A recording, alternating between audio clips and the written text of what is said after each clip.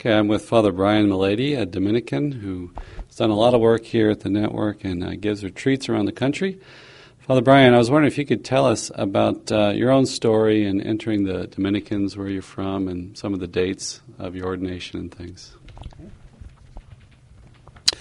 I am often asked where I come from, and that's not an easy question to answer because my father was an Air Force officer, and so I lived all over the United States. I do claim Southern California as my home because that's where we eventually settled, and I grew up some of that time when I was a boy there.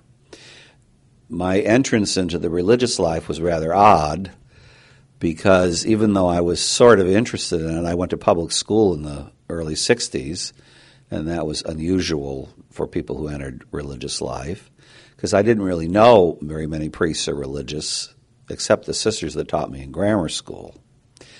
I went to college at the University of California at Santa Barbara, and there I met the Franciscans from the western province of the Friars Minor that had a large seminary at the old mission at that time. And I was very impressed with them, and they were very open, and they used to come out and lead discussion groups with the students, and that sort of drew me to think more about becoming a priest, and especially a religious. But I didn't particularly want to join their order, first of all, because they were slowly beginning to become very liberal with the liberalism of the 60s. In fact, almost all the people I knew left eventually, and there were a lot of them. There were like 30 or 40 people in the seminary there at the time. Also, I wanted a more intellectual community, but I wanted something like the Franciscans. And I didn't know much about the Dominicans, except that at the time, the Dominicans were sort of in the spotlight, first of all because there was a famous song, Dominica, Nica, Nica, that rivaled Elvis, and it was done by a Dominican sister, and Dominica was actually St. Dominic. It was the life of St. Dominic in French. So that was very, very popular. And a friend of mine had a brochure, a vocation brochure from the Dominicans. So I thought, well, gee, and this is interesting. So I wrote a letter to the vocation director, and I got this glowing letter back, practically saying, oh, we want you, we're storming heaven that you'll enter, etc. So I thought, gee, most of the time I tried to join the Jesuits at one time, was totally discouraged because I didn't go to a Catholic school.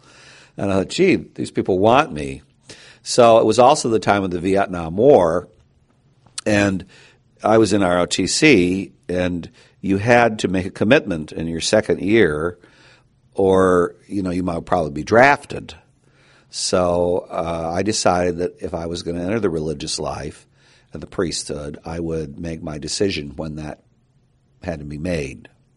So the day they asked us, I just said, oh, well, I'm going to go do what I think God wants me to do. That was in 1966. My parents were very upset. My father hung up the phone when I told him. So it was an interesting time. I was sent to the novitiate in Somerset, Ohio, very far away from California, and I made my first vows in 1967. I then went to the seminary in Berkeley, I always call it Berserkly, from 1967 to 1973, and in those days we were ordained in my province, because it had been a missionary province, a year before we finished theology. We finished theology as what they called a simplex priest, which meant we could say Mass, but we weren't allowed to hear confessions yet. So I was ordained in 1972. And pretty much that's how I came to the whole idea. It's very unusual, my vocation story, because I don't really have one, except that I just had to make my decision at a certain point. And I think in those days people were more open to making commitments when they were 18 or 19 years old. So I just decided this was it. And I won't say it's been easy. It certainly hasn't. I was watching an interview they did with Mother Dolores Hart, the nun who kissed Elvis, and the interviewer said, well, did you ever feel like leaving? And Mother Dolores says, well, only about every 5 minutes. And he laughed, and she looked at him and she said, no, I'm serious. It was very hard, very hard. But I stayed. So, because I also hit the big crunch of the renewal where nobody knew what the future was going to be, and it was a new and exciting trip every year. This was, I think, the hardest part. But anyway, so that's my vocation story. What I think a lot of us wonder, so not being in that time, you have this great tradition of intellectualism from the 40s and the 50s, a lot of great thinkers. How did it crumble, collapse so quickly? I'll hold the mic for you. Well, first of all, I think that people did that because that was what you were supposed to do. And it's not everybody, of course, some were very sincere in it. But as soon as it became popular or clear that you should be something else, they just rejected the whole thing. I know people who spouted St. Thomas where you couldn't question, and 2 years later thought that the whole thing was stupid. It was amazing, the transition. Also, a lot of people didn't understand what they were learning. And I can give you an example from a diocesan priest I once knew, a Monsignor. I gave a lecture series in his parish on Christ. And he was an older guy. He'd gone to Catholic U back in the 40s. And he said, I've learned more in listening to you in a weekend than I learned in my entire theology formation. And I said, well, how can that be? You went to Catholic U when Bishop Sheen was teaching there. You went to Catholic U when they had all these wonderful professors. He said, Father, my classes were all in Latin, given by Europeans who could barely speak English, and had a Latin accent that none of us understood. We didn't understand what we were studying.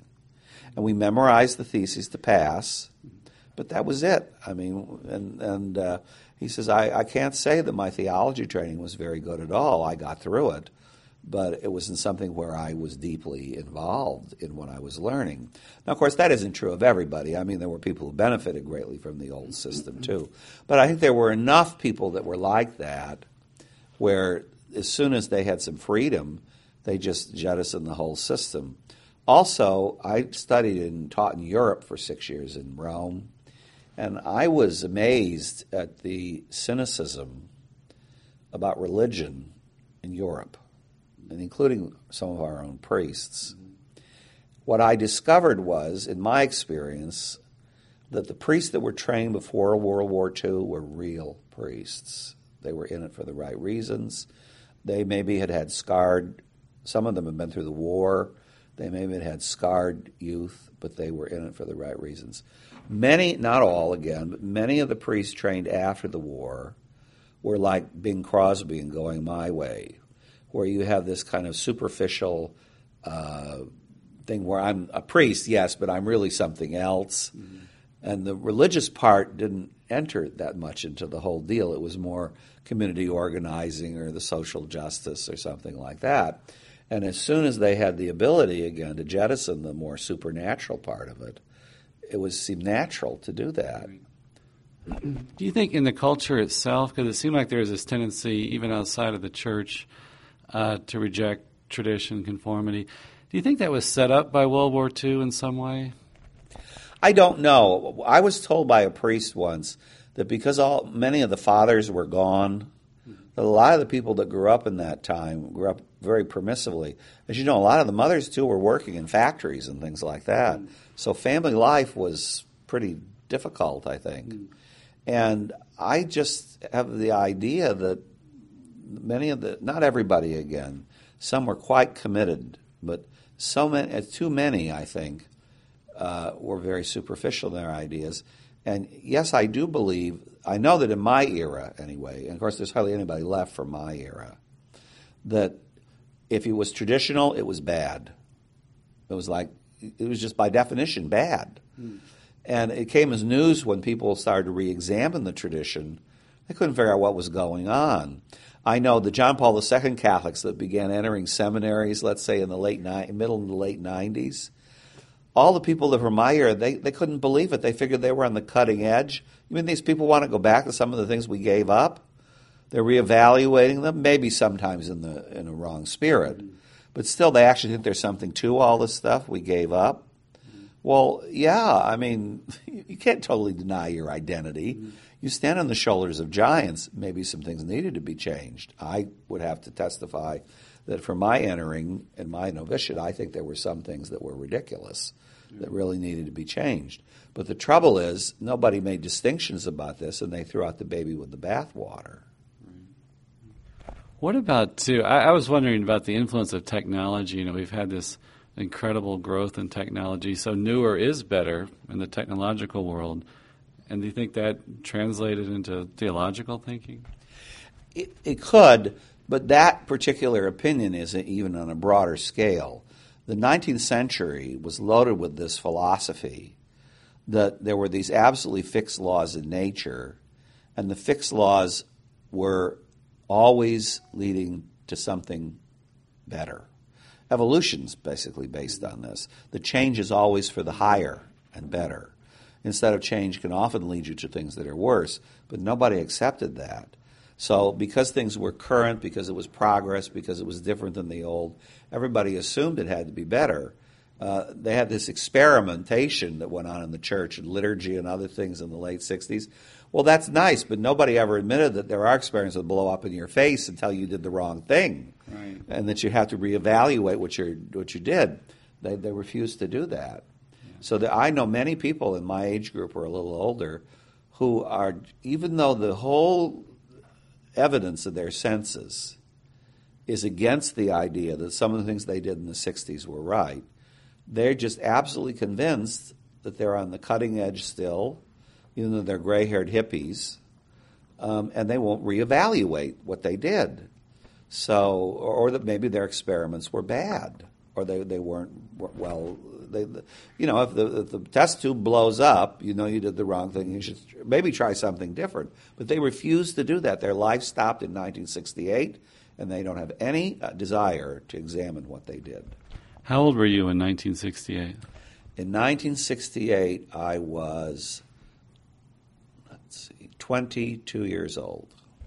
And describe that year. You were in Berkeley, the heart of 68 in this country. What was it like? Well, of course, we were rather sheltered because we lived down the street. We lived just over the border in Oakland. But everything was a new and exciting trip. I mean, you were supposed to be reinventing the wheel every year. In formation, we were a new and exciting trip, depending on who the new formation superior was. I remember that when Nixon bombed Cambodia, which had been a little after that, all the theological seminaries up at Berkeley wanted to close and go out and work for peace in the streets. Out to the streets. These classes we're taking are useless. And we had a big student meeting, and I remember I got up and I said, we're not a striking school because it's fine, we should work for peace, but we think our theological formation is helping us to do that in the right way. And I quoted St. Augustine and all this. Well, they didn't agree with me, but they were respectful and they listened. But I remember we took one class at Berkeley, at UC Berkeley, and when we went up to go to the class, there was the strike going on, and there were all these hundreds of students snaking through the campus saying, hell, well, we won't go, to Vietnam and all that stuff. And, of course, when I was there, we actually watched the smoke from People's Park being bombed from the roof of our House of Studies. And they had that big Kristallnacht where all the students rampaged in Berkeley and broke all the windows on the street in, I guess it was Shafter Avenue or something, of all the stores and things. It was really rare. It was very, very different. And it was very violent in the culture, right? You had assassinations. Was it the Tet Offensive you were talking about with Nixon's bomb? No, the Tet Offensive was earlier. This is when he really decided to bomb the North, right, which was about 71, I think. And, the Kennedy, Robert Kennedy, Martin Luther King were assassinated. Humani Vitae was issued in 68. They had the big Democratic riots in 68 at the convention. They had the student riots in Paris in 68. It was called Soissons-Huit in Europe, in French, 68. The world's never been the same since then. Then that's when the nuns all threw out their habits in 68. How would you just characterize that thinking? What, if you can, what is that thinking? Oh, well, I understand it because I embraced it for a while. All you have to do is accept the relativity of truth, that there is no objective truth, which is, of course, what the 20th century was pretty much about, beginning in its inception with Einstein's theory of relativity, which to his horror he saw applied across the board in ethics instead of just physics. And also Freud's idea that there was no personal responsibility, you were all the creation of these forces over which you had no control, basically. So that completely undercut the Judeo-Christian ethic. And its first great manifestation came in the First World War, where there were no restraints given to conflict and warfare at all by Christian nations. But it eventually, the Catholic Church sort of kept it out for a long, long time. But in the 60s with the council, and it wasn't the council that did this, but there were enough theologians at the council that wanted this done that they portrayed it this way.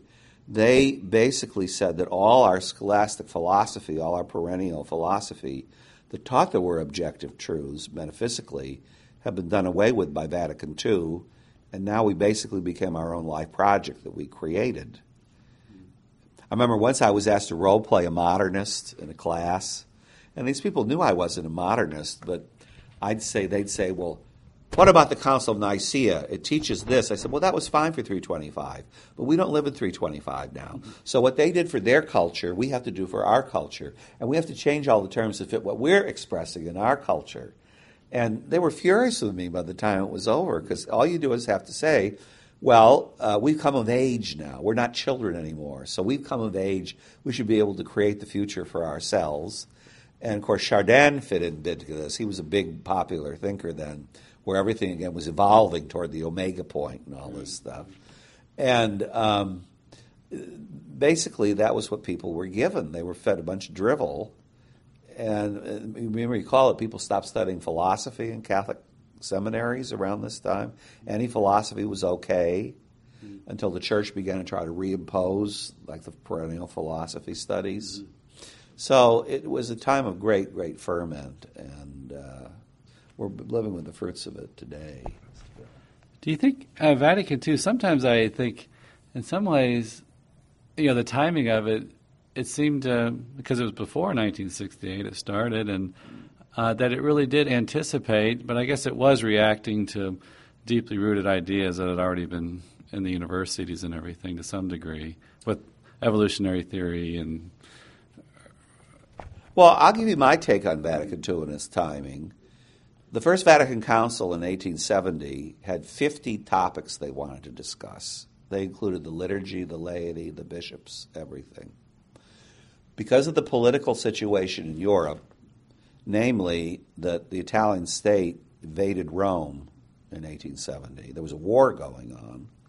They only discussed two topics, which was the ones they thought were the most important, which was the nature of revelation, which again Vatican II took up because it was such an important topic, and the infallibility of the Pope.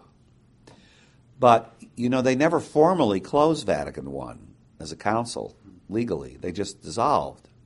Well, when the Papal States were taken over by the Italian state, the popes were prisoners in the Vatican. They were at war with the Italian state. It wasn't the time to continue the council.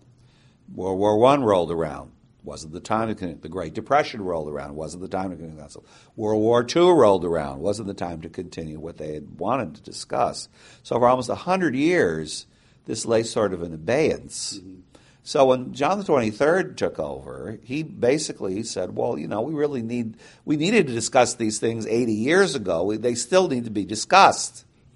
So he called this council, and to everybody's surprise, really. But in the same token, since the First Vatican Council hasn't been closed, the people, even in 1870, knew that these were topics that were important for the church's continuance.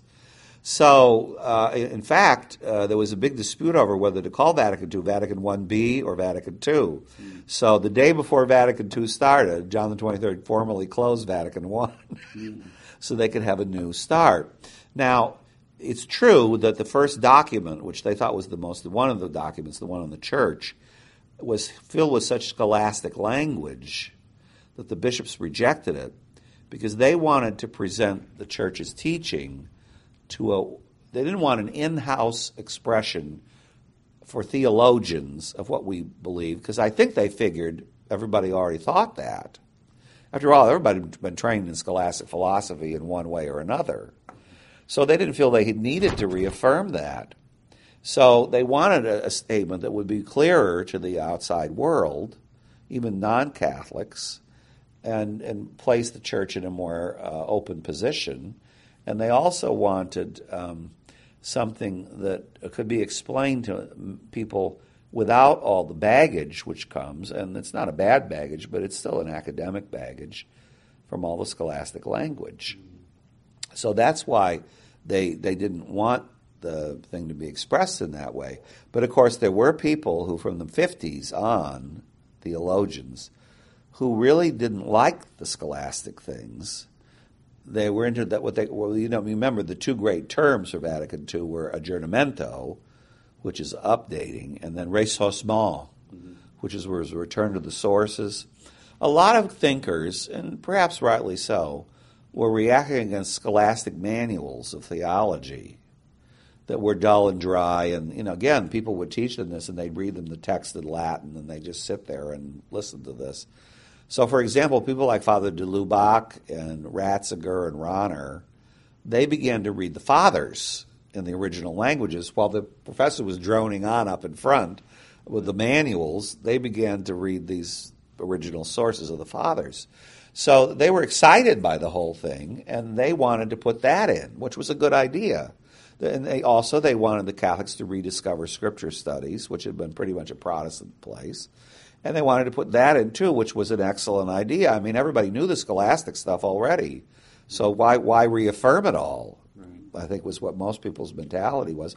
Or there were some that greatly questioned scholastic philosophy. So anyway, that's what some of that spirit was put into the documents. But the people at Vatican II, including John the 23rd, they in no sense wanted the traditional philosophy of the Church to be denied. I think an enlightening story is when I heard about the use of Latin in the liturgy. When they were first broaching the subject of allowing some of the vernacular languages in the liturgy, some poor Sicilian bishop stood up and with tears in his eyes pleaded with them not to do this because it would mean completely doing away with Latin in the liturgy. And the source I read, who was a cardinal that was present at the initial sessions, said his speech was greeted with uproarious laughter in the hall. Like, do away with Latin? Are you out of your mind? That's never going to happen. And of course, not 7 or 10 years later, you couldn't sing the Salve Regina in Latin, everybody walk out of the church. They didn't believe it. They didn't understand. They didn't believe what happened as a result. So something weird went on in the whole thing, where as soon as people got a little freedom about it, they didn't have any brains about how to do it. I remember Archbishop McGuckin came back from Vatican II with the documents, and some of the theologians had preceded him back to the United States by 6 months and told everybody what they should have said. When he came back with the text, nobody was interested in reading it because they already knew Vatican II had done away with all that stuff. Tell us about the gift of what the new Mass can take from the extraordinary form. That I know we often speak of the sense of the sacred and everything. Describe that change that we've seen in the renewal of the liturgy, that what we need to learn from the past. Well, I think the renewal of the liturgy was very good. I think it needed to happen because so many places, for one thing, there's a missionary church now in the broadest sense of the word. So you have, the Orientals and the Africans and all this business. And though the Latin liturgy did provide a continuity everywhere in the world, still, to impose the Latin liturgy in some contexts it would be better to allow freedom a bit in that. I think everybody recognized that. So they didn't want to do away with the riches, for example, of Gregorian chant or what the original liturgy had been, but they did want to make it more accessible to the laity, and especially the laity that might not be educated in Latin countries and things like that. Because sometimes, not always, I think people are too exaggerated about this. I mean, you got to remember that the Mass of the Council of Trent sustained the largest missionary effort in the history of the church and many, many saints for 400 years. So it couldn't have been all that bad a deal, right? But They wanted to put more scripture into it, which was a very good idea, the scripture readings. You can debate about, I guess, about whether they did it the right way, but that's what they wanted to do. And also, they wanted to allow for the use of the vernacular in the liturgy. Now, the trouble is that there was a time, they said, that should be used for experimentation. Well, that word became like a magic word for doing whatever you wanted. So people began to have these weird expressions of Mass. Like in the late 60s, they had this book where all these people wrote their own Eucharistic prayers. You had people using Coke and potato chips, nobody wearing vestments. You had baseball masses, clown masses, circus masses. I mean, all this absolute nonsense that was going on. And it was like introduced chaos. So the thing you can learn from the old liturgy is the psychology of ritual, which is the ritual it's like a game. You know, you play hopscotch, you don't change the rules. Because these are time-honored, and they let you know what you're doing. And they also help you to transcend your everyday life. What ritual tries to do is express what can't be expressed in words, in gestures. And we're going beyond what we're able to verbalize and conceptualize when it comes to our relationship with God. So the ritual gestures help us to do that. And the reason they are all uniform, like why does the priest wear special clothes? Because he's not doing an everyday ordinary action there. Why does he have ritualized greetings? Like instead of, hi, good morning, how are you? It's so nice to see you. The grace of our Lord Jesus Christ, the love of God, and the communion of the Holy. Because he's not greeting people just as himself there. You know, he's greeting them as Christ. There's something going on which transcends the ordinary everyday time. If I were greeting you in myself as the person whose name is on my driver's license, it'd be fine for me to say good morning, how are you? But at the Mass, I'm not doing that. I'm exercising a different role. I'm a minister of Him. And the ritualized gestures and language emphasize that.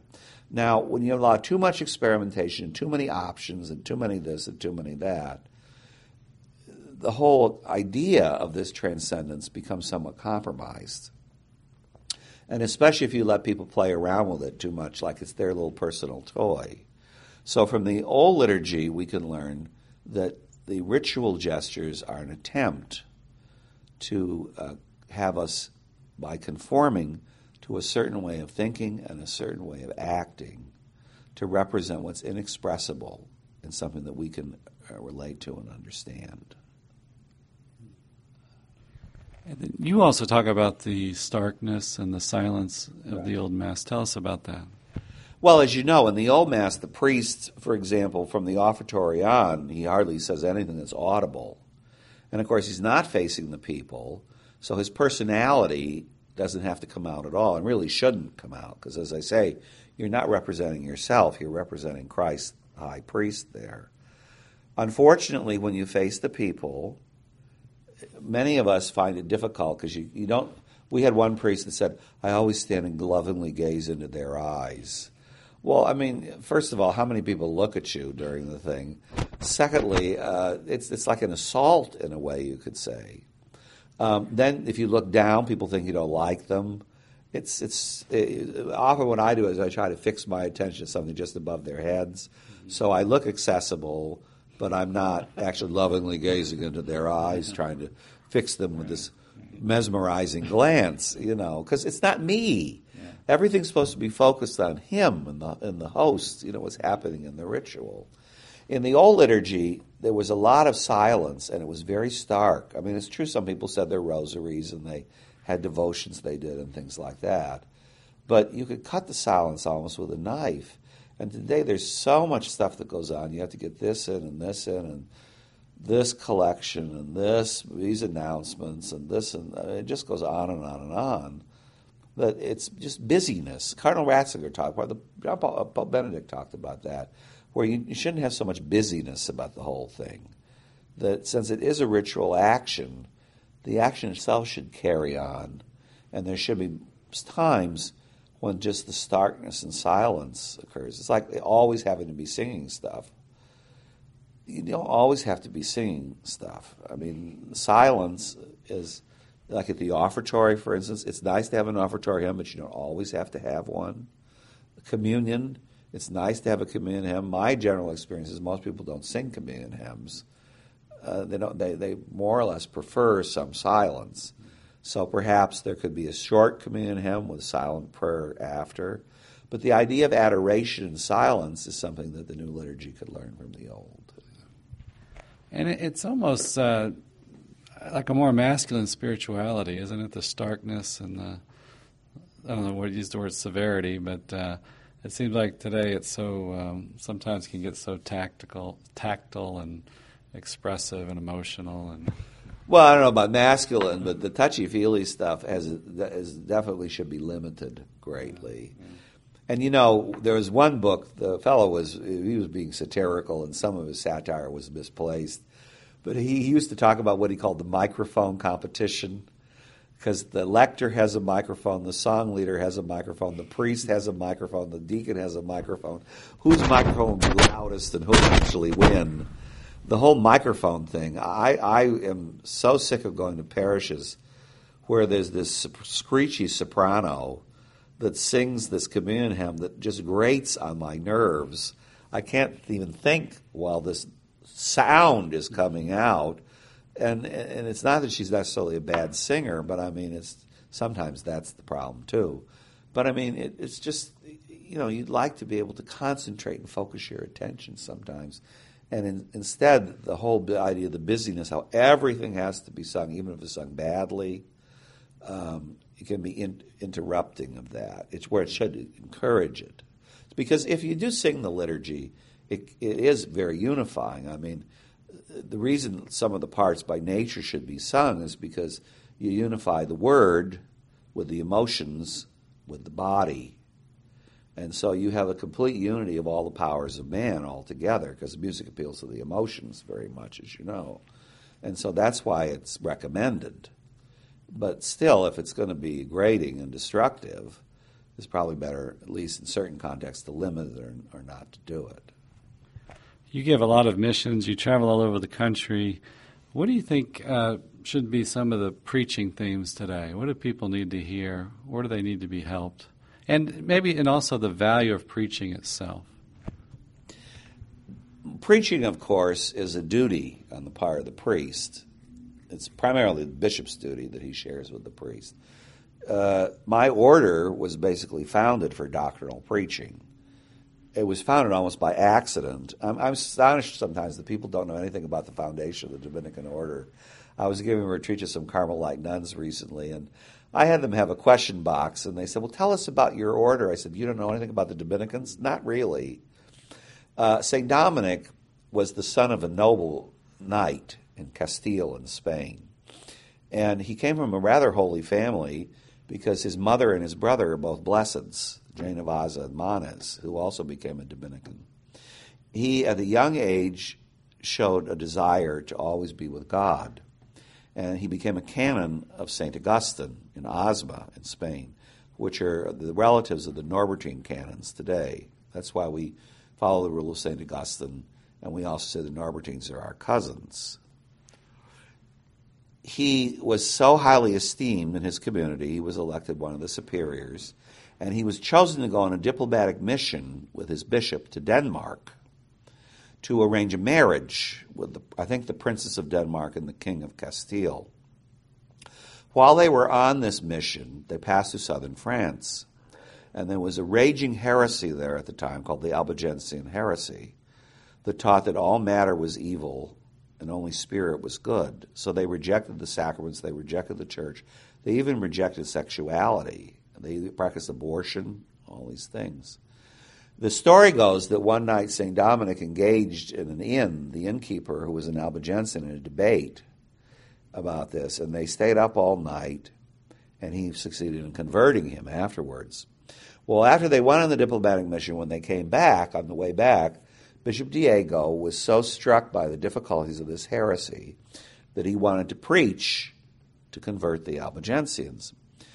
The church had tried to do this already, but they sent the Cistercians from Citeaux, that showed up with their retinues of servants, their silver plate.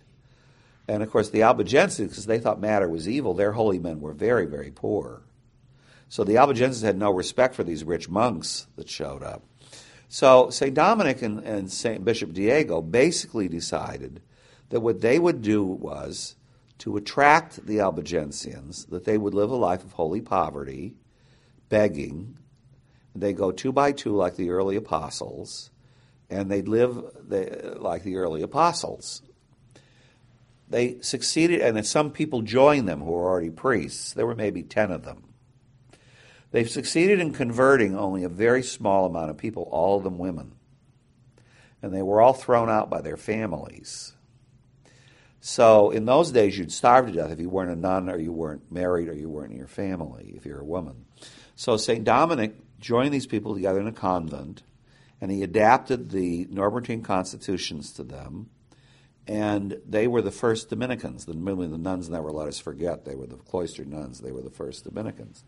Well, Bishop Diego eventually went back to Spain and died, and the preaching mission went on, sort of, but it was kind of rudderless. The Pope thought this was such a good idea that, contrary to the Fourth Lateran Council, which had met about 10 years before this, 5 or 10 years before this, and forbidden the founding of new religious orders, that he basically decided that this should be an order. And on his own initiative, he founded the Dominican order, really, the Pope at the time. So St. Dominic and these people that were left, there were maybe 10 of them, they had this religious rule. They were supposed to be like canons in the priory, but they didn't just live the religious life for themselves alone. Like the Franciscans, they went out to the people to preach. And because preaching involved education, because many priests didn't preach at this time, only bishops did, St. Dominic wanted to be sure that books and education were very much a part of the preacher's training. The Albigensian mission was a failure. They succeeded in converting very few people. So what to do with this group now? Well, he prayed and had inspiration, and instead of consolidating his forces, he sent them 2 by 2 like the apostles to all the university towns in Europe to try to influence the town culture, which is the same thing the Franciscans were doing. The Benedictines had influenced the agrarian culture, but when the towns began to grow up again, there was very little in religious life to offer them in the towns, and also in the university centers to try to, be a part of the higher education of the Middle Ages, and that's how the St. Thomas and Company and all that came about. But it was the zeal for the preaching mission that was supposed to be the primary care. Well, anyway, preaching is the place where you basically apply the gospel, the preaching and the confessional. Preaching in general, the confessional in particular, where you apply the gospel to people's lives. Unfortunately, again, not everybody's talented as a preacher. Also, many people are so busy they don't prepare much when it comes to their sermons. So they kind of are off the cuff. What I've discovered is that there's very little doctrinal preaching that goes on. Many of the faithful have never heard of sanctifying grace, for example. And it's odd because grace is the central concept of the Gospels. So if priests preach about social justice, or they preach about our political situation or something like this, in either a positive or negative sense in this country. And there's nothing wrong with all that. But doctrinal preaching really is lacking. And doctrinal preaching, I would include the formation of morals. That's really, really important. And when I give parish missions, I discover that many of the laity have never heard talks on what spiritual life is about, and they're trying to run an adult Catholicism, and with at best a 5th grade education in the faith. So, Dominic's success against the Albigensians came when he went to the universities, or what about the Rosary? We always hear about the Rosary and his success. Well, the Rosary was used as a preaching aid, but the Albigensian mission, the only way they was converted was they had a crusade and massacred most of them. Simon de Montfort, yeah. They still exist in southern France. In fact, Da Vinci Code is all about the Albigensians, strangely enough. But they're not very numerous, but they still exist in southern France. The Rosary was more for the preaching mission in general, which then became doctrinal to all of Europe. They used to preach and preaching crosses, in the public, not at Mass necessarily, where they gather crowds. And remember, they had a problem in the Reformation because they added the indulgence thing to it, the preaching of the indulgences, and they presented it in a way that was, well, perhaps they, for good intentions, they thought it was popular, but it became really weird in the way people interpreted it, and it was wrong. But no, the Rosary, we always looked on as the divine office for the laity. And the Rosary came into greater use as an attempt to introduce a prayer life into people when you were giving them the sermons, basically. But the Albigensians weren't really converted by the preaching, yeah. How do you prepare today when you preach? I usually use a scripture commentary or a couple books that I have that are very, very helpful. And then since I'm a theologian, I can see once I have a theme, then I have try to take out of the gospel something that I think is a unifying theme, because often, especially in the Sunday readings, there is a unifying theme underneath it, but it's sometimes hard to find. And then based on that topic, then I try to present the doctrine, and then I always try to have a practical application to morals. What are some of the books you like to use? Divine Intimacy is one of them, which has some excellent Sunday meditations on the readings in a page or two. The Catholic Commentary on Holy Scripture from the 50s is one that I think is very good. It was edited by Bernard Orchard. It was published by Nelson. It's still somewhat available, though. Someone told me you can get it online now, which I'd love to have if I can do it. If there's a church document, the Catechism, of course, is very helpful in this regard, too. If there's a Summa text about it, I often will try to read the Summa text or a text in St. Thomas about it, and all that kind of thing. You mentioned that you were caught up in some of the 60s liberalism. What brought you out of that? Oh, yes. I actually wrote a reflection on my own little confessions. It was in the Homilic and Pastoral Review about 15 years ago. I sent this to Father Ken Baker, who was the Jesuit, who was the editor at the time, and he said, we don't normally publish this personal account, but your experience speaks volumes to a certain generation. So I was spouting all this junk I was learning by reading all these crazy books. This before you were a priest? No, before I was a priest. It was right after I was a novice. In the novitiate, I began to be turned off by the fact that I couldn't think, but we weren't supposed to think about things. So I used to read these crazy books like The Secular City by Harvey Cox and all this business. And I was spouting all this jargon. I remember the provincial came for visitation from the province I was in. And he said, my name in religion was Thomas Becket. And he says, well, Brother Thomas Becket certainly has the modern jargon down well. So when I went to the West and started my formation in theology, which was philosophy studies first, I really wanted to study St. Thomas, but scholastic philosophy is very hard for someone who hasn't ever tried it. I teach this class on the internet in scholastic philosophy, and the people are always writing these anguished emails because they don't understand the whole thing the second week. I said, it's not easy. You have to be patient with the whole. You got to think about it for a long time. Well, anyway, I also reacted against the idea that we had to goose step to all this business.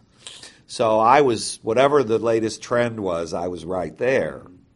Well, of course, everybody hated me because I was being very critical of things and stuff. And this was in Ohio? No, this was in California, right. So when the summer rolled around, which was 1968, I was very, very unhappy. And one of the things that I had done was we had like 2 rosaries in common every day in the novitiate.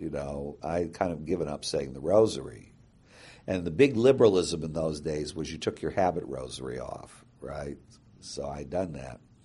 And I was studying at a university in the summer in Oregon. And when Humani Vitae was issued, and of course everybody reacted. It was this knee-jerk, where many people just totally rejected it. Well, I never dissented from Humani Vitae. I didn't quite understand what it was all about, and I wasn't willing to make a judgment. Because even though I was very liberal, I wasn't willing to say the Pope was nuts, right? So, and then I was so unhappy that I thought maybe I need more Marian devotion in my life, so I put the rosary back on.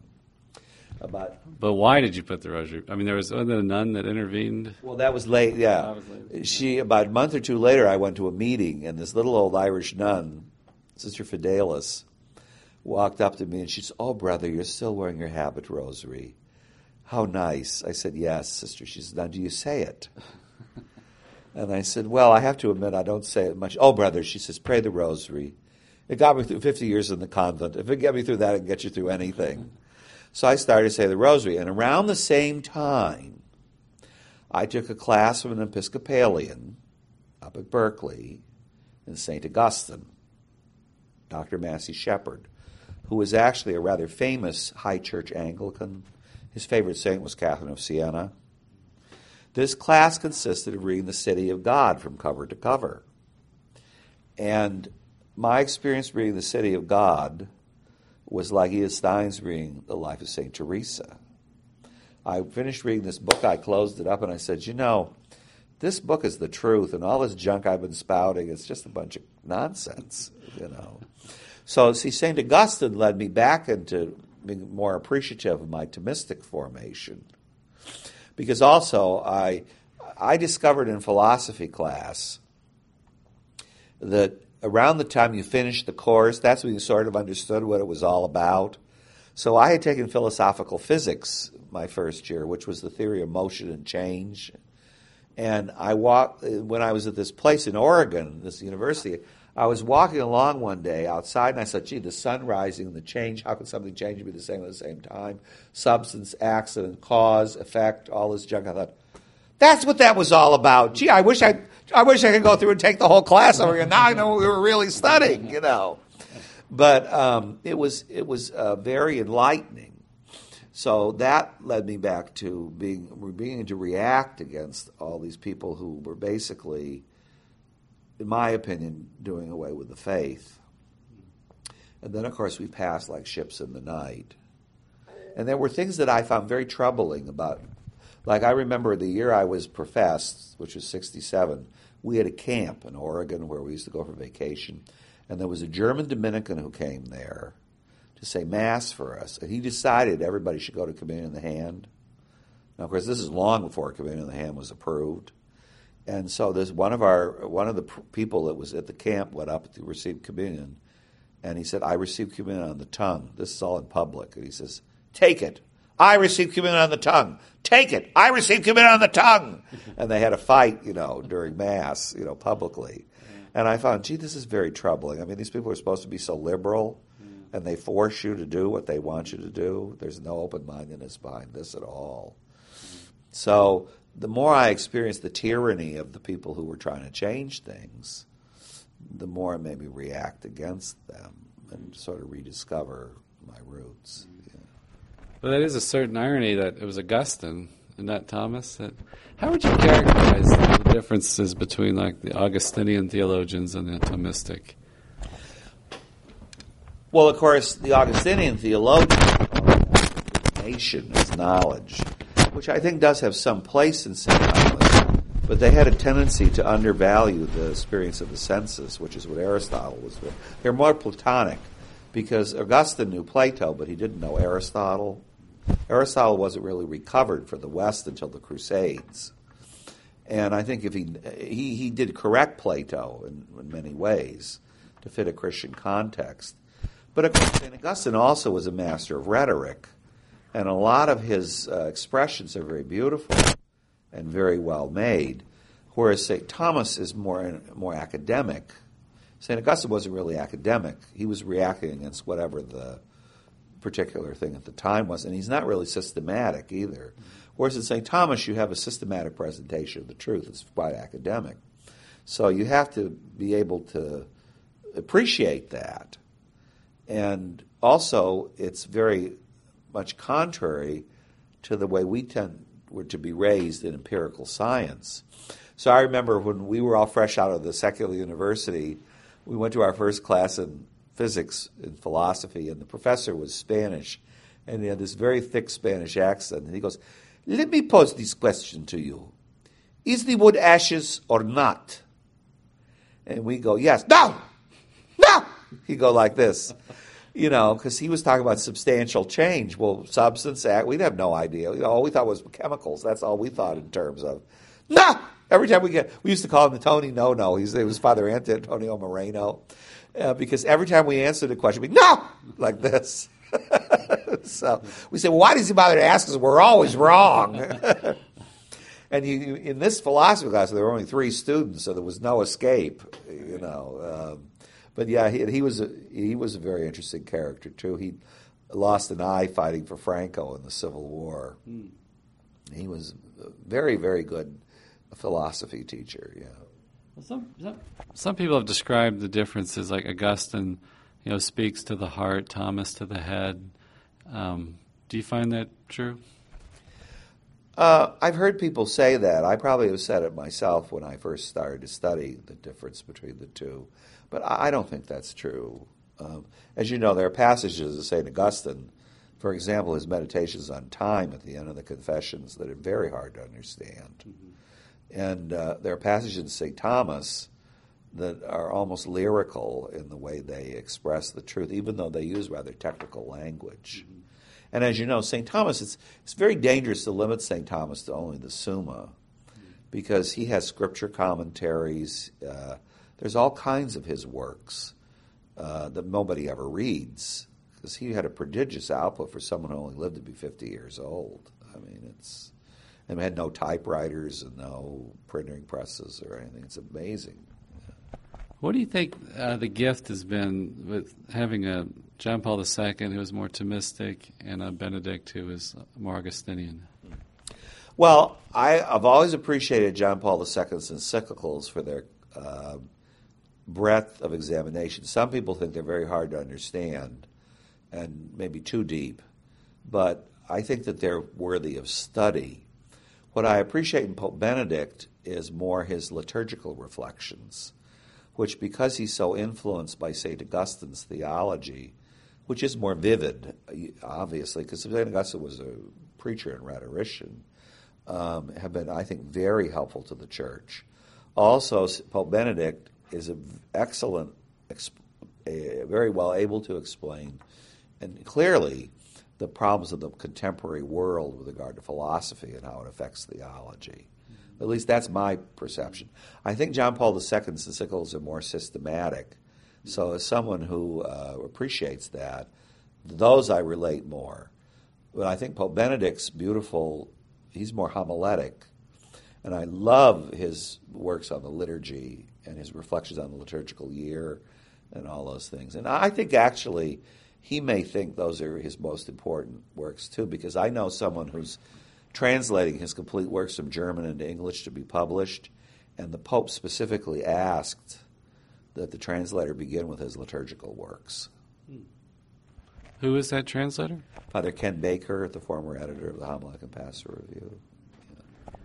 Yeah. I know with the election of Pope Francis, that a lot has been spoken about, this idea of service and taking action. I think it kind of raises the question of the relationship of faith, hope, and love. But can you talk about the connection between faith and works, faith and charity? Faith is a very peculiar kind of knowledge. There is such a thing as human faith, which is where you go into a class and you don't understand the subject, so you have to trust that the teacher is telling you the truth. In human faith, because if you're studying mathematics, let's say, it's something you could understand if you were intelligent enough in theory, eventually you don't need to trust the teacher anymore if you understand it yourself. So faith has both the intellect and the will involved in it. That's not the same as the way science is. In science, when you really have science, you don't have to trust anybody, because you understand it yourself. when it comes to divine faith, we'll never understand God. I mean, he's after all, infinite. So we have to trust, and especially Christ, who's the prime revealer and prime revelation, that what we're being taught is true. Now, since both the intellect and the will are involved, the will has to implement what's believed by ethical practice also. So faith without works is dead. The demons believe, but they tremble, because since the will is involved, the will has to be as perfect in adhering to God as the intellect does. And Luther, remember, quoted the famous text about justification of man is faith. Well, remember, Luther added a loan to it. That was his problem. Yes, faith is absolutely necessary for justification because you can't love what you don't know. But it's the beginning of our justification. And it's not limited to faith. Faith, to be live, has to be completed by the works of charity. Now, I don't think there's any self-respecting Protestant would say the works aren't important, but they have this problem with merit and, the fact that our works can cause faith. Well, we don't believe our works cause faith. We believe the result of faith. And we don't merit faith. What we merit is heaven as a result of faith. So the formation of the will is as important as the formation of the intellect when it comes to acts of faith, that we basically prove what we believe by not only loving God, of course, which is essential, but also by loving his image the way God loves his image. Also, the whole reaction against works doesn't take into account that there are certain works that aren't ours, they're Christ's. And that's the sacraments. So they're intimately involved in receiving faith and in nourishing faith. But again, we don't merit the grace of the sacraments. Christ did that. We just participate in his merit. So there are works that are necessary to receive faith, the sacramental order, works that are necessary to live faith, the moral order, but we don't merit either one of those. Christ merits in the first case, and in our case we cooperate with what Christ has given us. But if the will is informed properly, it's by charity, then faith isn't. We have faith still. Remember, if you commit mortal sin, you still have the fact of faith, but it's not really a virtue in you. Because since the will is involved, it has to be perfected by the will. Can you talk a little bit more about the sacraments as the works of Christ, again, and its effect on us? Remember, the traditional doctrine of the sacraments in scholastic theology uses this causality business. And you have the fact that in the sacramental action, the primary moving cause is God. That's the efficient cause. That's what gives the strength to the whatever it is, the pouring of the water to give grace. But God works through tools, secondary causes. So the primary tool, if you want, of the Godhead is Jesus' human nature, his body. His body is absolutely necessary for us receiving the Spirit because he's the second person of the Trinity, and from heaven he sends the Spirit to us. Christ himself, while he was on earth, established certain rituals to be what's called a separated efficient cause, instrumental cause, a separate tool, so that when the pouring of the water occurs in baptism, by Christ's institution, it's like his touch of his body touching the forehead of the child or whatever. Now, Christ's touch, remember, had the ability to heal. And even the healing power from the Godhead, from his person as God that comes out, even extends from his touch to the things that touch him. Because remember, the woman touched the tassel of his cloak and got healed. So that's like the sacramental order, see. So by Jesus' institution, not because these things in themselves have any value, but because of his institution, they are the connection to his body, which is the connection to his person, which is the divine person of the Word.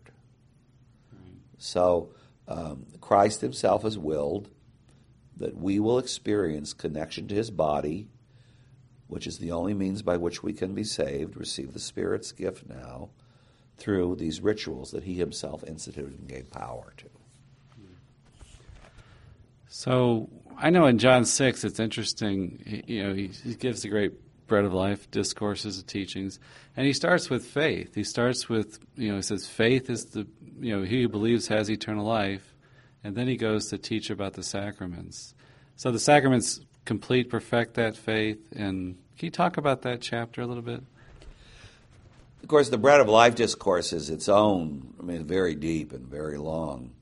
And remember, the Eucharist isn't just the touch of Christ, it is Christ. That's why it's the sacrament of sacraments, whole and entire. All the other sacraments act through the person of the minister, but not the Eucharist. It's the person of Christ, the high priest. But the baptism gives us faith. That's because it gives us grace. And that's what the Protestants find difficult to accept, even if they have practiced baptism.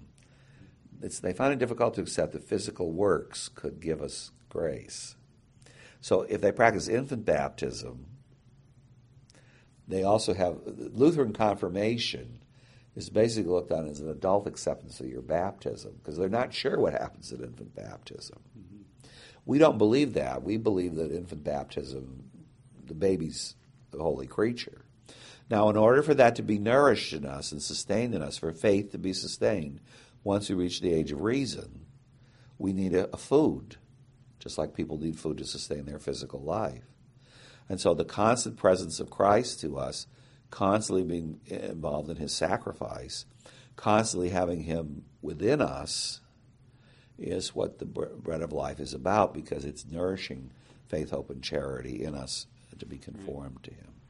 Now, in the case of an adult baptism, maybe it's clear to see, but that person approaches baptism with some faith that pre-exists baptism, though, right? How does the Church talk about that? Well, it's like yes and no. It's like a preamble to faith. It's an inchoation of faith. But until the person actually is baptized as an adult, they don't have grace yet. But you can see that it's a proximate preparation for grace, which God doesn't need, as is the case of an infant. If an infant can't be prepared that way, the sacrament can still give him the grace. I'll give you an example of this, which was from my own life. When I was a young priest, I was locking up the church door one night. So I always tell the young priests not to poo-poo menial tasks like locking the church. And there was a woman riding by on a bicycle. And she stopped and she said, "Are you a Catholic priest?" I said, "Yes." "Do you give instructions in the Catholic religion in this church?" I said, "Yes." "Can anybody come to them?" And this is before RCIA, when priests still did this. And I said, "Yes, I have a convert class." "Oh," well, she says, "I've never been baptized. I'm not in any religion. My husband's Catholic, but he's married outside the church. He was divorced. And I've always been very intrigued by the Catholic religion. I'd like to know more about it." So I said, "Fine." So she came to the class, and like the third class, we had a class on grace. And the particular catechism I was using at the time had a quotation from St. Augustine that St. Thomas uses. That's actually the New Catechism, where it says, "One soul in the state of grace is worth all the heavens and earth combined together." At the end of this class, we were all sitting around this table, and this woman goes, "Father, I want grace!" Like this. Now, see, that's the proximate preparation. Now, this poor thing, she had to have her husband's first marriage annulled, which was not easy. It had to go to Rome, as I recall. So it took like 2 years. And she dutifully went to Mass. She dutifully studied her religion and all that. And eventually the annulment came through, and her husband returned to the church. I don't know whatever happened to them because I was transferred before it finally came to fruition. But she was on her way then. And of course, if she died, she would have had baptism by desire, because she couldn't be baptized by water if she died in that state. But a part of the baptism by desire includes that if it's possible, that it will be completed by baptism by water. Right. One last question about this. How do you explain the concept of merit? I know you mentioned meriting heaven. We also say meriting grace, right? How do you describe that to people?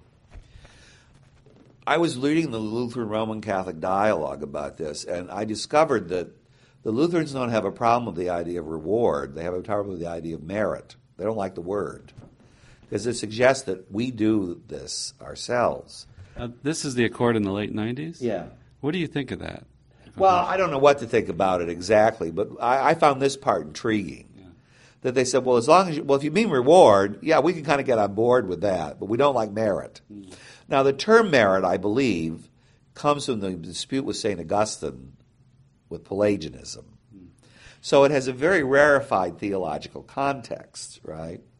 The idea is that we cannot give ourselves grace. Only God can do that. By cooperating with the actual grace we receive in our souls, we can help to prepare ourselves for this.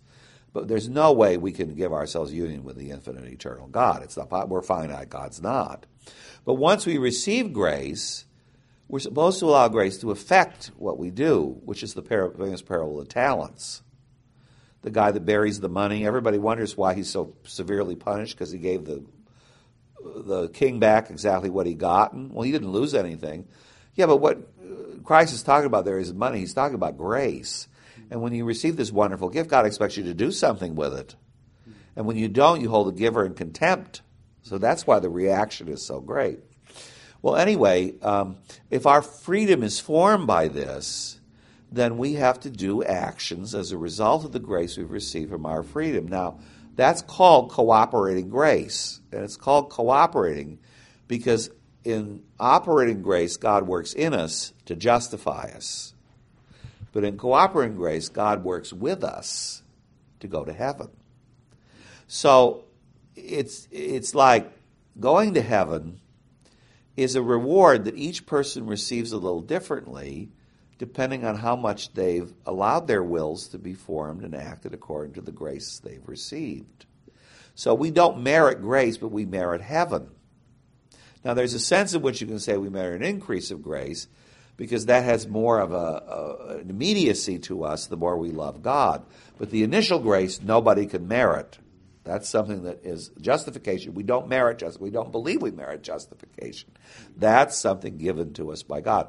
Once that's there, though, then heaven is a little different. That's why in my house there are many mansions according to how much a person's loved on earth. And that's the principle of merit. Now, that means that if I give an act of cold water to someone because I'm in the state of grace and I love God, that there's actually two people that are acting there, the Holy Spirit and me. The Holy Spirit's part is like huge, but my part's still there. It may be tiny, but it's still there. So at the end of life, when we go to heaven, God rewards himself by strict equality. But he rewards us by proportionate equality. In other words, we've done when all we're supposed to do, we say we're just useless service, we've only done our duty, but we've still done our part, what God expects of us. So that's why you'll notice they changed one of the prefaces, which had a tendency to suggest, I think it was the Martyr's preface, in rewarding their merits, you're rewarding your own gifts. I think they changed that in the New Translation. Yeah. And then, of course, we can't merit final perseverance, right? No, nobody can merit final perseverance. You merit heaven. That's the final reward. You have to pray for final perseverance every day. Everybody does. You can never, because once a person realizes that grace introduces you into this supernatural eternal world, nobody can say it's their own to do with as they please. They constantly depend on God because it's an infinite condition. Who of us can say that we can cause that in us? None of us can say that. So St. Thomas always says what cannot be merited can always be prayed for. And so in other words, God, even the people that don't have grace, like the people in the Old Testament, God doesn't leave them bereft. They can always pray to receive it. And so there are saints in the Old Testament, but they do have sanctifying grace. but they still have the condition of original sin too. So that's a little different than us. But anyway, the classic prayer for this is, "Oh God, come to my assistance, Lord, make haste to help me." Or the fact that every Christian, no matter how holy they are, has to say every day, "Lead us not into temptation, but deliver us from evil." Pray for us now in the hour of our death. Yeah, Amen. Exactly. What historically, why, can you talk about the origins of this divide between Protestants and Catholics? And today it's so vehemently held to in preaching, of Protestant preaching, you hear about faith alone. And why is it so important for the Protestants? Well, the Reformation, of course, was bound up with lots and lots of different problems, including the fact that the nation states were being founded and the rulers wanted to be freed from having to pay tithes to Rome and all that business. That's a motivation. A good bit of the English Reformation, as you know, was caught up with Henry VIII justifying his divorce practices and a land grab. The church owned a lot of land, and they wanted the money to use for the government. They dissolved all the monasteries and the shrines, and they sold all the stuff to pay for the government. But there was, of course, the church was very corrupt at the time, especially in Rome and the Curia, and everybody knew that. But how to reform it, no one was exactly clear. So part of it was very bad theology. A part of it was very bad philosophy. Ignorance was and political relationships and their inability to actually get people's act together to actually do it was something that I think caused the whole split.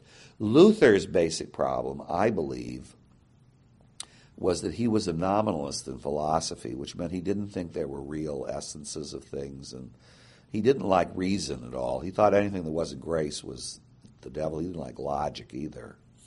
And so his basic thrust was faith for him was emotional confidence and trust. It wasn't a set of doctrines exactly. And when he came to the conviction that he felt that God loved him, which is fine, I mean, there's nothing wrong with that, he didn't want to connect it then to any of the works because he thought he'd been using the sacraments as like crutches. And probably he was abusing the sacraments. He used to confess for an hour or two every day. He didn't understand a lot of the doctrine involved around the whole thing. And I don't think a lot of people did either. But you do have countries. England was one of the best educated countries of the faith. They went nuts. And part of it was the anti-clericalism, the clergy being corrupt in a lot of places. Part of it was new trends and thinking. It was all kinds of things that were involved in the Reformation. And I was just reading a history of the Council of Trent. And boy, we're lucky we had a Reformed council. The history of that council, of course, I was reading a history by someone who was a little more liberal. But still, I mean, it took 3 sessions. The emperor had his project, which was to reconcile with the Lutherans. So he wanted vernacular liturgy, married clergy, and criminal under both species. The French king didn't want the emperor to be reconciled with the Lutherans because he wanted them to be at war so he could have more power. So he was against all that stuff. The Roman Curia, they were interested. They didn't want people to touch them. And the odd thing is that through the whole mess, which lasted 35 years, I mean, they produced some really good documents. But the biggest sticking point of all, the thing the council broke up over almost twice, was the residency requirement for bishops in their diocese. Because the Pope didn't want to be constricted, that he couldn't change the bishops and use them as he wanted. But the people recognized that if there was no residency of the bishops, there wouldn't be a Reformation. So they had all this struggle, and they couldn't figure out how to express it. And it was just really interesting. And in the end, at least this author's opinion, I don't know if he's quite correct or not, was that though the documents were produced, the actual implementation of the reform was something. And about the doctrine, people weren't too, because the Protestants really didn't come. So they were pretty clear about the doctrine. It was the discipline part that they had a lot of problems with. And it was only people like Charles Borromeo, who had actually been a non-resident bishop, who took, because they debated about it so much, even though they didn't want to require it, they realized it was an important issue. So a lot of the bishops actually began to take up residence in their sees, take seriously their functions as bishops, found seminaries, try to train their clergy, try to help the poor, and try to teach doctrine. And then they spawned a few catechisms. People like the religious orders of the Capuchins and the Jesuits aided in this. And so that's how the Reform occurred. But, the Protestant Reformation is a very complicated thing. And the reason they're so deaf on the idea of works, though, is because Adolf von Harnack, who was a Lutheran historian, said at the turn of the 20th century that Luther's real problem was over physical things being able to communicate grace. And they really want to have a spiritual church where they really think, and it's an old heresy, it's the Gnostic heresy, that there will be a further church than the one that was represented in flesh and sacraments and hierarchies that will supersede that church and will bring us the pure spirit without having to have any physical mediation at all between God and man. So Luther, now remember, didn't feel called upon to be logical. So he kept a lot of physical things. He liked music, loved music, so he kept music, church music. Even the Virgin Mary, we had a great devotion to the Virgin Mary. All kinds of things like that. But the real Protestant denomination, in its final conclusion, is one where there's no physical mediation between the individual and the spirit. And that would be the Quakers and the Friends. I'd just like to close with a couple questions about religious life. I remember you gave us a retreat a couple of years ago, and I remember you said something when you were younger. You thought you had it all figured out about religious life, and now you talk about the mystery of it and how people persevere. Could you talk about some of the errors you've seen and what are keys to persevering in the vocation? Okay, when I was young, I thought I had all the answers, and I think a lot of young people are that way. The older I get, especially in community life, there's so many different personalities and so many strengths and weaknesses in the people involved that I don't know. I still step my feet in minefields every day when I go home where I've hurt someone or I haven't said the thing the right way or something like that. I get corrected. I think a big key to this is you have to keep your mind focused on why you're here, which can only be for Christ. And that leads you to a supernatural point of view where you see all things are passing. Even though it's important how you give yourself to what's passing, you have to be somewhat detached from the outcome. Also, when you're corrected by either the superior brothers or you, again, set foot in a minefield or something, sometimes that's the situation. Sometimes it's the other person's problem. But there's a reason God allows that to happen to you, and it's usually for your own humility. So you realize that you don't know all the answers, and you have to step back. Also, tolerance is extremely important.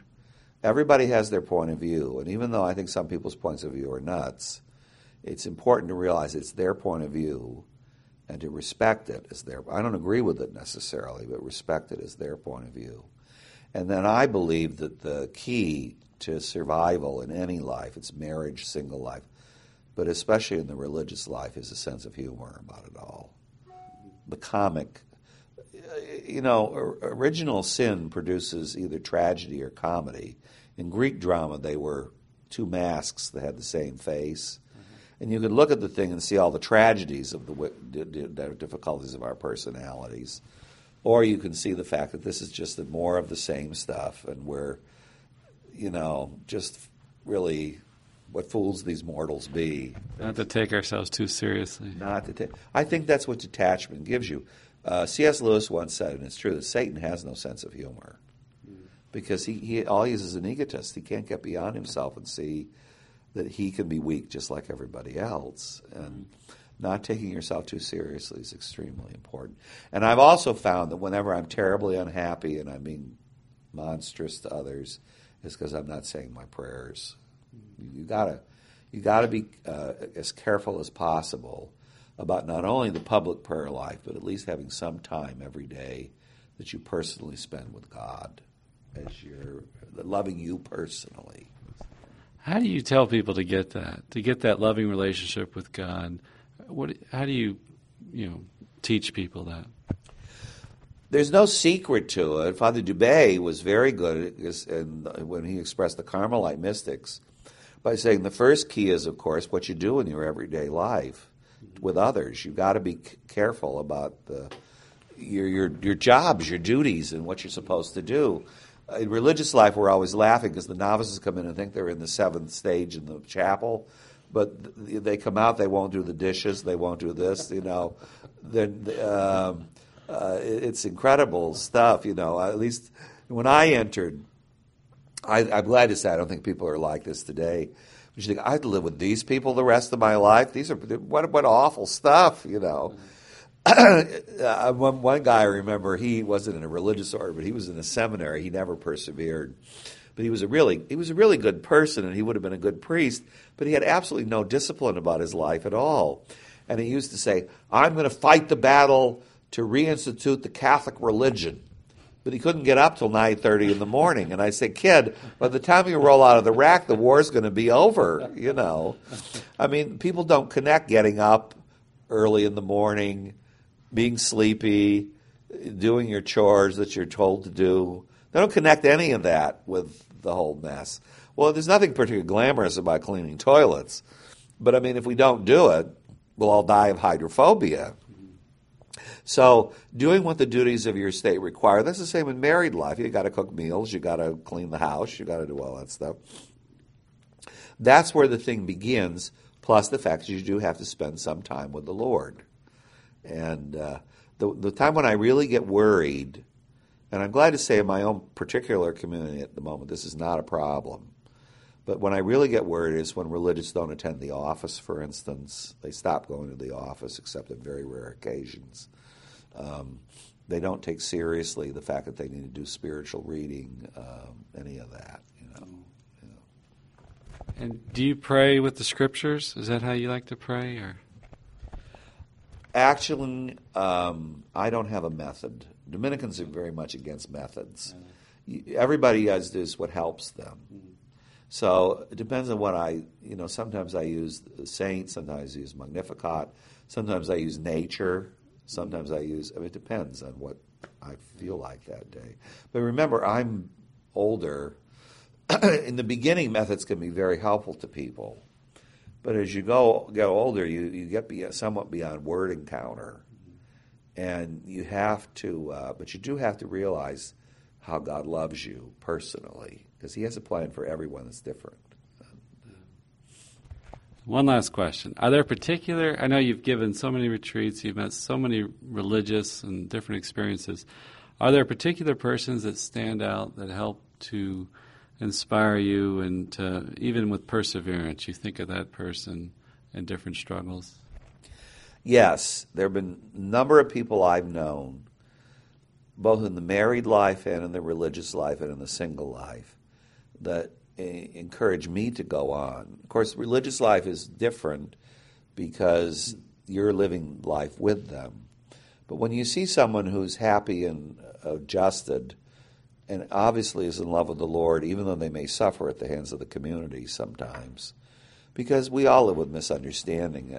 People that don't get misunderstood, when the going gets tough, they can't take it because they've never been tested. The misunderstanding is a testing for us. But those people, and they're not perfect people by any stretch of the imagination, but they demonstrate to me that it's what it's really all about. And I've had sisters, priests, and brothers that have been just absolutely, they were obviously holy and committed religious. Tell us about one. Well, it's like, for one thing, I always talk about the lay brother in Rome that I knew who answered the door at the age of 85. And he was what they used to call the Italian peasants. He could read and write barely, but that was it. And he had run away from home at the age of 12 to become a Dominican. And when he went to the priory, the priest called him over and said, "What do you want anyway?" And he says, "I want to be a friar." So the priest said, "Open your mouth." So he opened his mouth and said, "No, you're too young. You still have your milk teeth. Come back later." So he went back home, and his dad, who was fighting in war, he was Italian from the mountains outside of Naples. His dad had been fighting in World War I and came back and was horrified that his mother had let him go to this monastery when he was 12 or 13. So he apprenticed him as a plasterer, a muratore, they call him in Italy. And he kept saying, "I don't want to be here, I don't want to be here, I want to be in the monastery." So one day he fell off a scaffolding and hit his head and passed out. And of course his mother went nuts and started to pray to the Virgin and all this stuff. Well, when he revived him, there was nothing wrong with it. She took this as a sign that he belonged in the monastery. So she convinced his dad to let him go. So they let him go up there. Well, anyway, he was with 2 or 3 priests. He wasn't educated to do anything, so they gave him menial tasks. And he said they used to have mental prayer every day in the church. So they'd sit up in the choir, he'd sit out in the church. And he had no idea what mental prayer was about, but all they do is look up at the ceiling, so he figured there must be something interesting up on the ceiling. You know, his feet wouldn't reach the ground yet. Well, they decided he should be a brother. Because in those days, you didn't enter to be a priest or brother. They decided for you. And he told me that the day he made profession, he cried. Because he knew that when he was a novice, people would talk to him about God. But after that, all he did was manual labor, and nobody had ever talked to him about God again. So he became a cook, and he used to carry the food for 50 people by hand before they had markets, and cook on a wood stove for everybody every day. And then when he retired, he answered the door. But he was very manly, but very funny. He used to set off firecrackers in the house and all that stuff to see what would happen. And he also could go out in the fish pond and put bread in his hand or whatever, and the fish would come and eat out of his hands. He had a marvelous rapport with animals. Mm-hmm. But because he was the oldest in the community, often the priest would come and dump on him. Mm-hmm. They'd yell at him for stuff, and he never answered them back. So I used to sit there and listen to this. And one day I said, "Why don't you ever answer them back?" He says, "Well, you know, they're not really mad at me. He says, they're mad at somebody else. But they're afraid of the person they're mad at." He said, "Nobody's afraid of me because I'm 85 years old and I'm I do the dirtiest job in the place." He says, "I'm the lowest person in the community. So that's why they come and yell at me." But he says, I don't get involved because it's not about me. It's about somebody else. And the only time I ever heard him answer anybody back was when it was to defend someone else that he thought was being unjustly attacked. But for himself, he said, I don't get involved in it because it's not a... He says, we have a saying in Italian, when you can't kick the master, you kick his dog. So he said, I'm the dog of the community. They come and kick me, but I don't get involved because they're not really upset with me. And he was where in Italy? He was the porter at our university in Rome, Angelicum, yeah. But you know, he had been a brother in Bari in the 30s, during the Depression, the 20s and 30s. And there was a very famous prime minister of Italy who was assassinated by the Red Guard. His name was Aldo Moro, who was a Christian Democrat. Paul VI, he was like the hope for Pope Paul VI, who very much became despairing when he was assassinated. Well, Aldo Moro had grown up in this parish, and they were starving when they were children. Mm-hmm. And so Fra Innocenzo used to let him steal food in the priory kitchen, but he couldn't let him steal too much because he'd get in trouble. So he'd pretend to do something while they were stealing. When they go up and throw him out, right? Well, Aldo Moro came to make a visit to the Angelicum, and of course all the important people were there when he was prime minister and all his business. And he left all the bishops and cardinals and the important Dominicans, and he went to the porter's office and he knelt down and kissed Fra Innocenzo's hands because he'd helped him to survive during the Depression. Well, thank you so much for chatting with us. That was great. Sure.